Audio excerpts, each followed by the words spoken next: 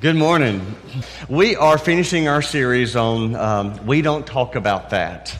Today we're talking about the word lost. And I pray as we've talked about these different topics that you have been challenged to think about these terms or these concepts that churches don't talk about as much, Christians don't talk about as much, because it can have a huge impact on your life and even a huge impact on where you spend eternity. And like so many of these words we've discussed, the word lost, I think, would be in that list. The word lost is one that we don't use as much. Some people find it offensive. In some ways, it's easier to just avoid that word or use another word. We think that maybe if we use the word lost, we're labeling people, maybe judging people, kind of condemning them in a state because maybe we think we're special because we are found. And yet the Bible teaches openly, often, about those who are lost and those who are found. It's one of the most basic principles that's found in Scripture. I feel like we've seen in so many words in this series, it's very important for us to understand this concept rather than thinking about it as being uncomfortable. See, the problem with thinking it's uncomfortable is that Jesus evidently didn't think it was uncomfortable, because he talked about lost and found all the time. It's like you read through the Gospels and you realize that's who he was. That's why he came. In fact, I put this on the top of your outline in Luke 19, verse 10. Jesus said, "For the Son of Man came to seek and save those who are lost." But he didn't just say those words. He lived those words. I was looking through the Gospels. That was his purpose for leaving heaven. That's why he came to earth.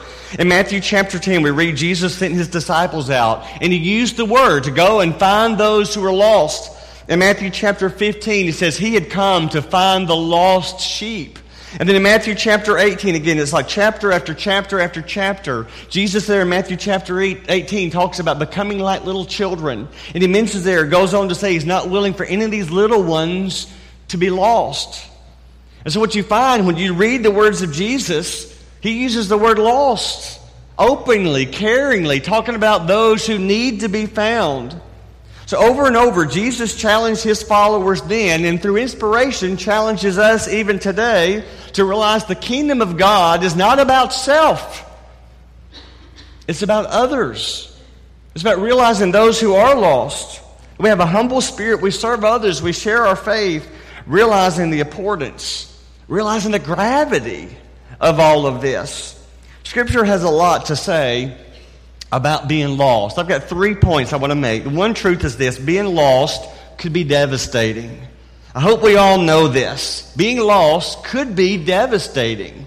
The word that we render in our Bibles as lost comes from a Greek word, and that Greek word actually has several meanings, and none of them are good. Oftentimes when that Greek word appears, it'll come across in our English language as lost, but sometimes it's translated as perishing or even destroyed. Satan is called a form of that word in the book of Revelation, because that's why he came. He wants people to be lost. He wants people to be destroyed. But just like the word holy, we talked about this recently, used rather casually. We say the words like holy smokes or holy cow when there's nothing holy about either of those.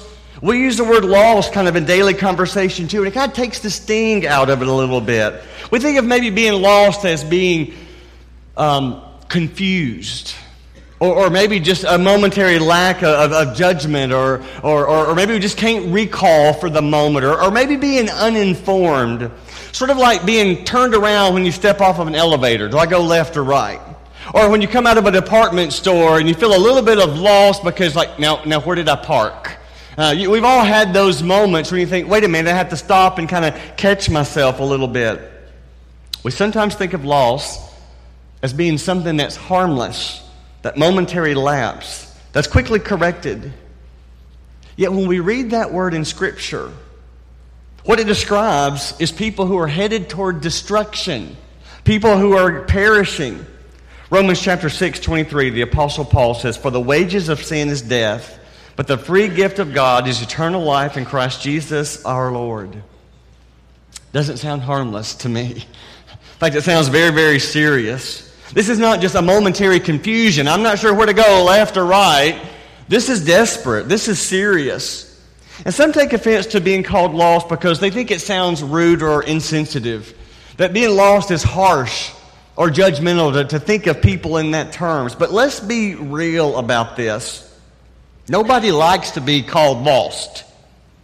In fact, you ever been driving a car and maybe you miss an exit, or also you look up and all of a sudden you're not sure exactly where you are. It's a new town or maybe a long road trip, and so you missed your exit, and somebody says, "Hey, I think we're lost." And if you're the one driving, you don't want to hear that. You don't want to be called, "No, I know what I'm doing. I know where I'm going." We don't want to be called lost. We don't want to acknowledge that I got this. Just missed my exit. I can figure this out. I'm not lost. Everybody else in the car is going, "Yes, you are." Happens often. Pride is a dangerous thing. We don't want to be wrong. And even if we're wrong, we don't want to be told we're wrong. And lost implies that you're wrong. You're on the wrong road. You need to be found. Please understand the word lost must be a term that we understand and use, because the Bible teaches about how devastating it is. And if you die in that state, or if the Lord comes back, that word lost, again, it means perishing. It means destroyed. And I don't say that to be insensitive or offensive. I say that because I care. We need to use the word because we care. We need to care enough to do something, to sometimes even have some conversations. Magician Penn Jillette is a rather crude entertainer. You may know of him and his partner. He's a devout atheist. He's the kind of guy, if you were talking with, you'd have so little in common with. But yet, he says some things, and I want you to see this homemade video he made, and he used the word proselytize. We don't use that word as much either. And that just means to get somebody to believe like you. And he has some strong words about those who claim to be Christians who won't talk about it, who won't share that. Look at this clip. And I've always said, that I don't respect people who don't proselytize. I don't respect that at all. If you believe that there's a heaven and hell, and people could be going to hell, or not getting eternal life, or whatever, and you think that, it's not really worth telling them this because it would make it socially awkward. And atheists who think that people shouldn't proselytize, just leave me alone, keep your religion to yourself. How much do you have to hate somebody to not proselytize? How much do you have to hate somebody to believe that everlasting life is possible and not tell them that? I mean, if I believed, beyond a shadow of a doubt, that a truck was coming at you and you didn't believe it, and that truck was bearing down on you, there's a certain point where I tackle you. And this is more important than that. Here's an atheist asking, how much do you have to hate somebody to believe there's eternal life and they're not going there, and you not say something about it? That's rather convicting. So which is worse, to speak the truth in love or say nothing at all to allow people to move in the direction of being separated from God for all eternity? Again, he talks about a car. Like if you're in a restaurant and you walk by the kitchen, it's on fire and it's spraying to the dining room. Do you just casually walk out and save yourself? Or do you tell everybody, hey, there's a fire. Everybody needs to leave the building. How much more important for us to share the message of Jesus? Well, there's some good news. Point number 2, being lost can be devastating, but being lost doesn't have to be permanent. You don't have to stay that way. John 3:16, you know this verse well. For God so loved the world that he gave his one and only Son, that whoever believes in him should not perish, but have eternal life.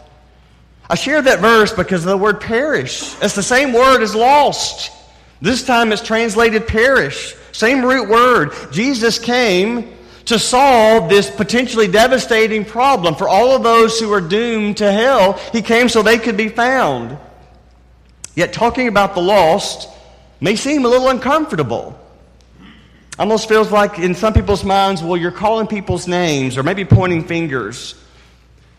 But here's an humble truth. I once was lost, but now I'm found. Can you say those words? Probably can. I once was lost, but now I'm found. And it's good for us to remember, I once was lost. To remember what was done for us. To remember the price that was paid to buy us back, to wash our sins away. I once was lost, but now I'm found. See, if we're pronouncing judgments on people, if we're in any way with our words coming across like we're pointing fingers at people, all that shares is that we have forgotten that I once was lost. Because if you remember that you were lost, you have empathy for those people who are also still lost. And you want them to be found. But if we have a condescending spirit, pointing our fingers, maybe not literally, but with our attitudes, our demeanor, maybe our words, pronouncing judgments on them, then we've forgotten where we've come from. Some people are not aware of Jesus. Some people may not be convinced of the gospel. They may not understand the good news of Jesus. And now they are moving through their life, headed toward an eternity without Jesus. They are lost. And you and I can change that. You and I can make a difference. Maybe you've heard the story about the young family that was out shopping. Mom, dad, 5-year-old son. They were looking at some clothes on a rack, started talking. They looked up, seemed to be just a second, and the little 5-year-old boy, gone. So they immediately start looking for him. They can't find him. They divide up and start spreading out, thinking they can cover more area. They get the clerks involved. About 15 minutes pass. They can't find their little 5-year-old boy. The mom's heart just sinks. She has this fear that no parent wants. Has he been abducted? About that time, there's an announcement over the loudspeaker. Would Mr. and Mrs. Johnson please report to the manager's office on the second floor? They run up the escalator, find the manager's office, open the door, and there's their 5-year-old son sitting back in the manager's chair, sipping a Coke, feet propped up, just smiling so big, until he saw the frantic look on his mom and dad's faces. And then he burst into tears. Why? Because he did not know he was lost until he was found. That story, I think, helps us to picture people don't know that they're lost. They're kicked back. Their feet are propped up. They're sipping a Coke. They're smiling. They're enjoying life. They don't realize that they're lost. You and I know. God knows they're lost. And we can do something about that. We can introduce them to Jesus. Roberta Kuhn wrote, "Seize the moment, share the message," wrote this: "Let's give them what so few people will. Let's give them our time, our hearts, our listening ears. I have discovered that people will most often come to love us before they come to love our Savior." See, it's not pointing fingers at anybody. It's pointing a finger to Jesus.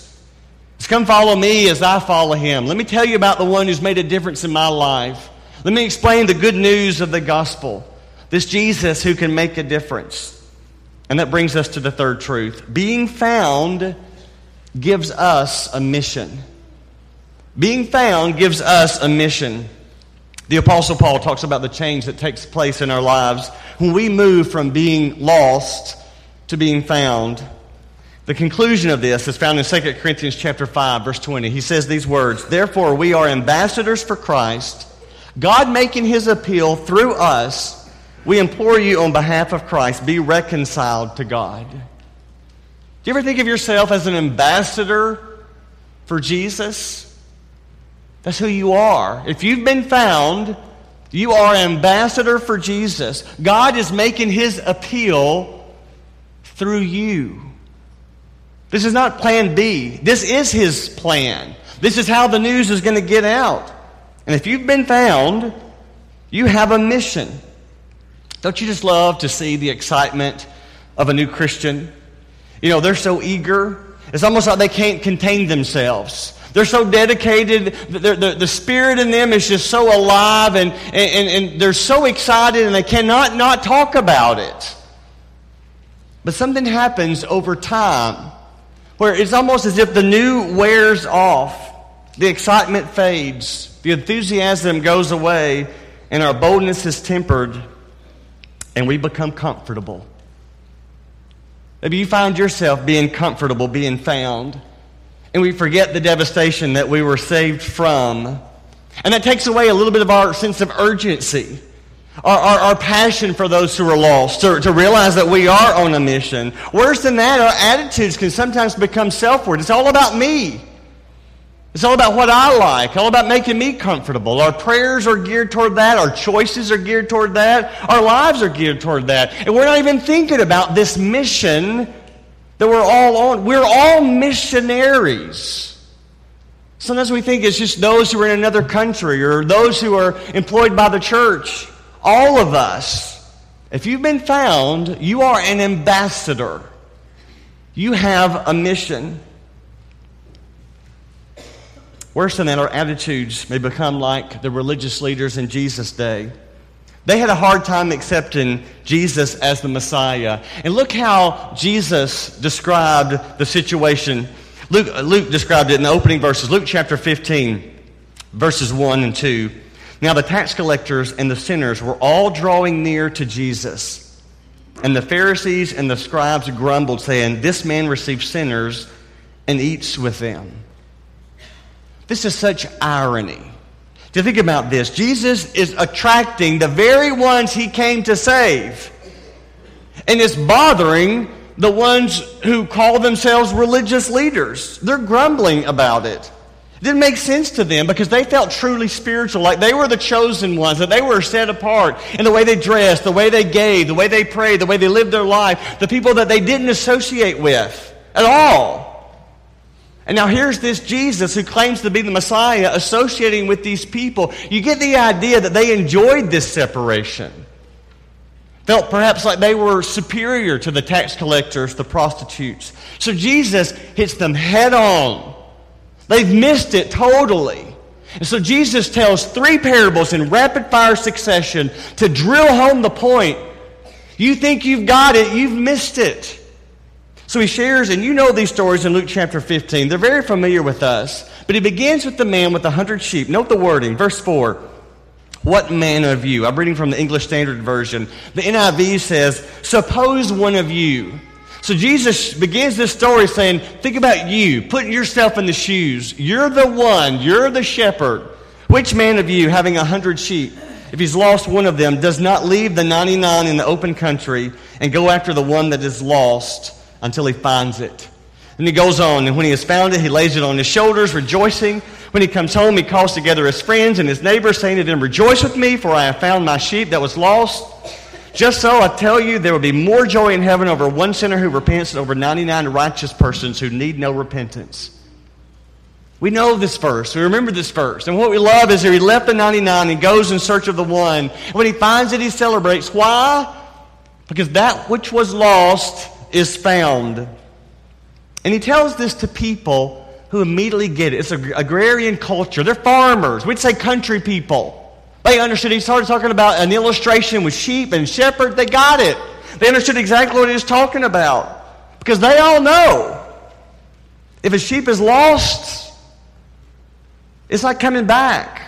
A lost sheep is a dead sheep. It's only a matter of time. He's either going to starve to death or he's going to be somebody else's dinner.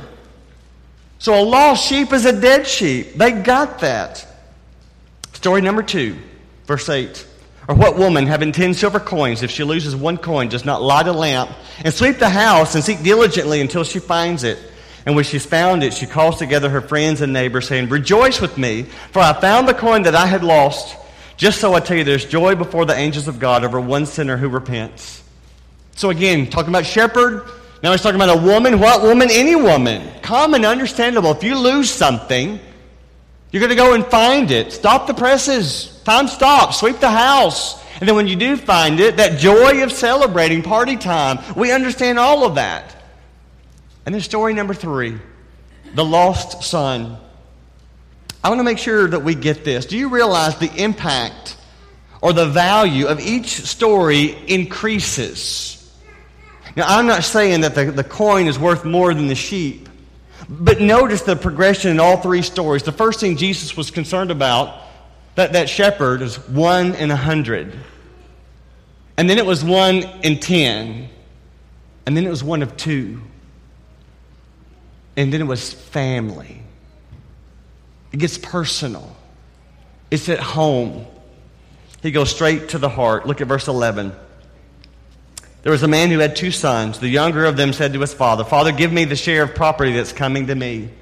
You've studied this before. You know, that's like saying to your father, "I wish you were dead." No respect, no appreciation. Because if he's dead, he gets the money. He said, "I can't wait for you to die. I want the money now." And he divided his property between them. Not many days later, the younger son gathered all that he had, took a journey to a far country. There he squandered his property in reckless living. When he had spent everything, a severe famine arose in that country, and he began to be in need. So he went and hired himself out to be one of the citizens of that country, who sent him into the fields to feed pigs. And he was longing to be fed with the pods that the pigs ate, and no one gave him anything. And you can picture this. He's smelly, he's barefoot, he's starving, he's desperate. Verse 17 is the turning point. When he came to himself, he said, "How many of my father's hired servants have more than enough bread, but I perish here with hunger. I will arise and go to my father. I will say to him, 'Father, I have sinned against heaven and before you. I'm no longer worthy to be called your son. Treat me as one of your hired servants.'" But when he came to himself, the NIV renders that when he came to his senses. I like that wording because you're out of your mind if you're separated from your father. But see, not everybody, you've heard this before, not everybody changes when they see the light. Sometimes they have to feel the heat. And that's what's illustrated in this story. This guy had nothing. Now he's hungry. He's separated from his family. He's embarrassed. He's ashamed. He's lost. And some of you know very well that feeling because you've been there. It's not very fun. And the Bible says he didn't just keep thinking about the situation. He got up and did something about it. Verse 20, he arose and came to his father. See, a lot of people think about repenting. A lot of people will talk about being baptized, but they don't ever do anything about it. But this young man does. But remember, he has no idea how he is going to be received or if he will be received. Maybe the father will say, "I don't know you. My son is dead. He died when he left here." Or maybe the father won't even greet him. Maybe the father will send a servant and say, "You may return when you can repay all the money." Or did he imagine his father saying, "Ran out of money, huh?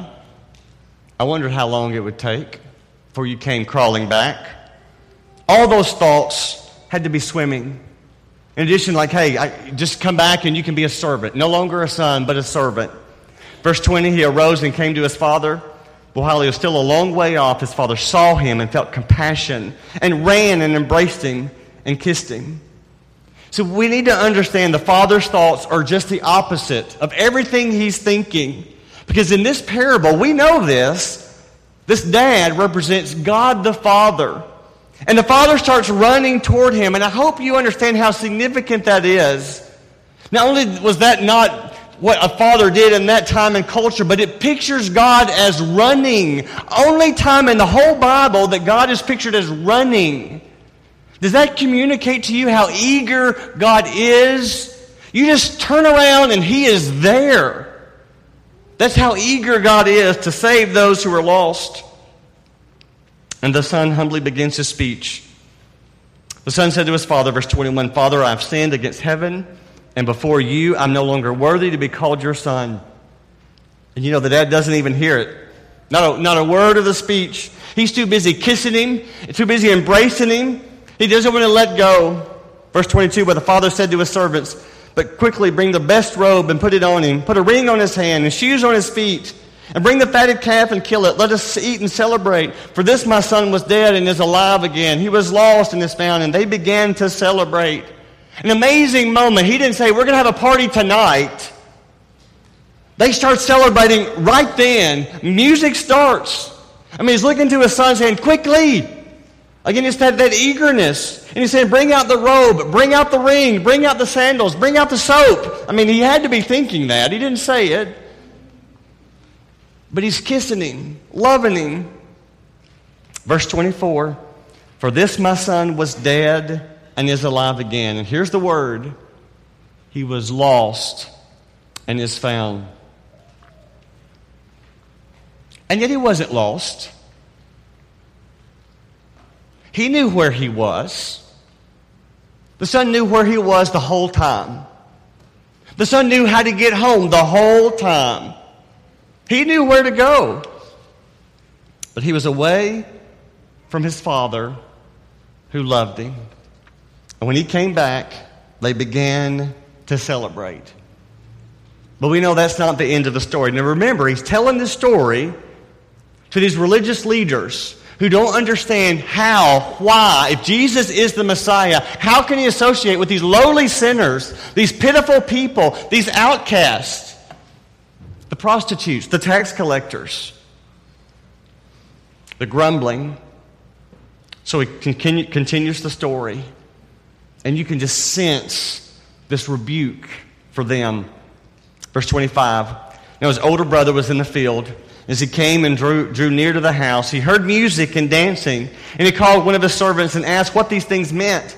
And he said to him, your brother has come, and your father has killed the fatted calf because he's received him back safe and sound. But he was angry and refused to go in. His father came out and entreated him, but he answered his father, look, these many years I've served you. I've never disobeyed your command, but you never gave me a young goat that I might celebrate with my friends.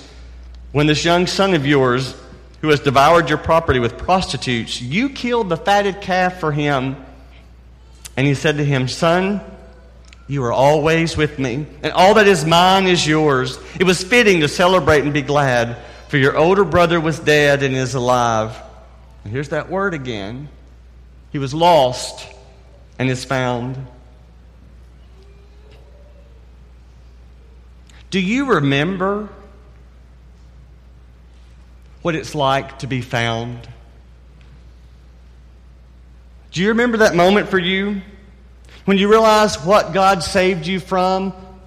When you were aware of your sins? When you understood the gospel that Jesus died on the cross for you, that those nails that nailed him there, when he became sin, it was your sin.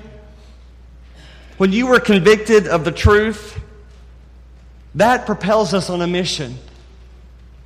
And we accept that role of being an ambassador. That God is going to make his appeal through you. Man, woman, young, old, if you are following Jesus, that is your call. That is your commission. And it should propel us to do everything we can. Understand, Jesus didn't come to earth to perform miracles. Jesus didn't come to earth to serve the poor. Jesus didn't come to earth to preach some amazing, life-transforming lessons. Jesus came to save those who are lost. And when someone is lost, has been found, it's time for a celebration. I want to close with a challenge very quickly.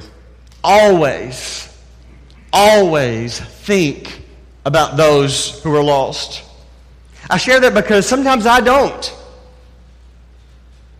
And I'm assuming you're with me in that. Sometimes you don't. We don't think about it enough. Because I think if the lost are on our minds, number one, we're going to pray about them. By name.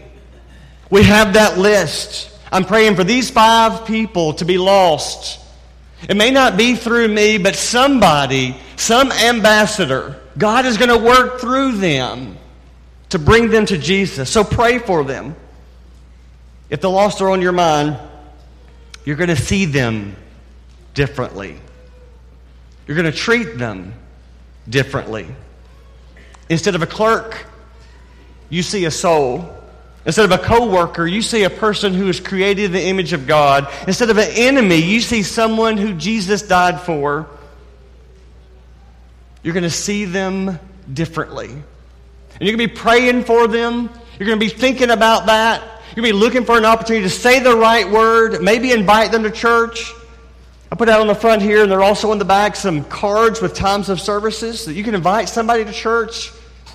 Take a pack. Take 10 packs. Have them ready. Nothing else, maybe just put it in your purse or your pocket to remind you to be thinking about those who are lost. But more than just invite them to church, invite them into your life.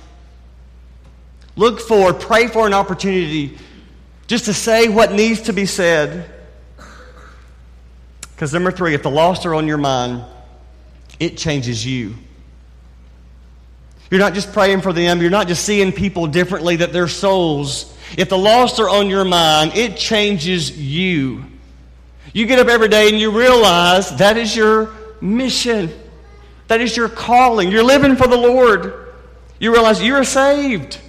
You're headed toward eternity with God. And when you realize that, you can't help but realize that there's others who are not. So invite them. Tell them about Jesus. Pray that somehow the lost will be found. Since Jesus came to seek those who are lost, shouldn't we, as His followers, do the same? We are His ambassadors. God is making His appeal through us. Our song of invitation is to encourage you to say yes. Say yes that Jesus died for you. As Dwayne mentioned in his prayers as we were talking about partaking of communion, that's why He came, to shed His blood, to give His body, so that you could have eternal life.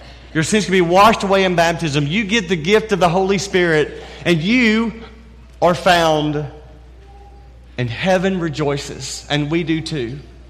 Or if we can pray for you, whatever it may be, to help you to be that ambassador, won't you come as we stand and sing to encourage?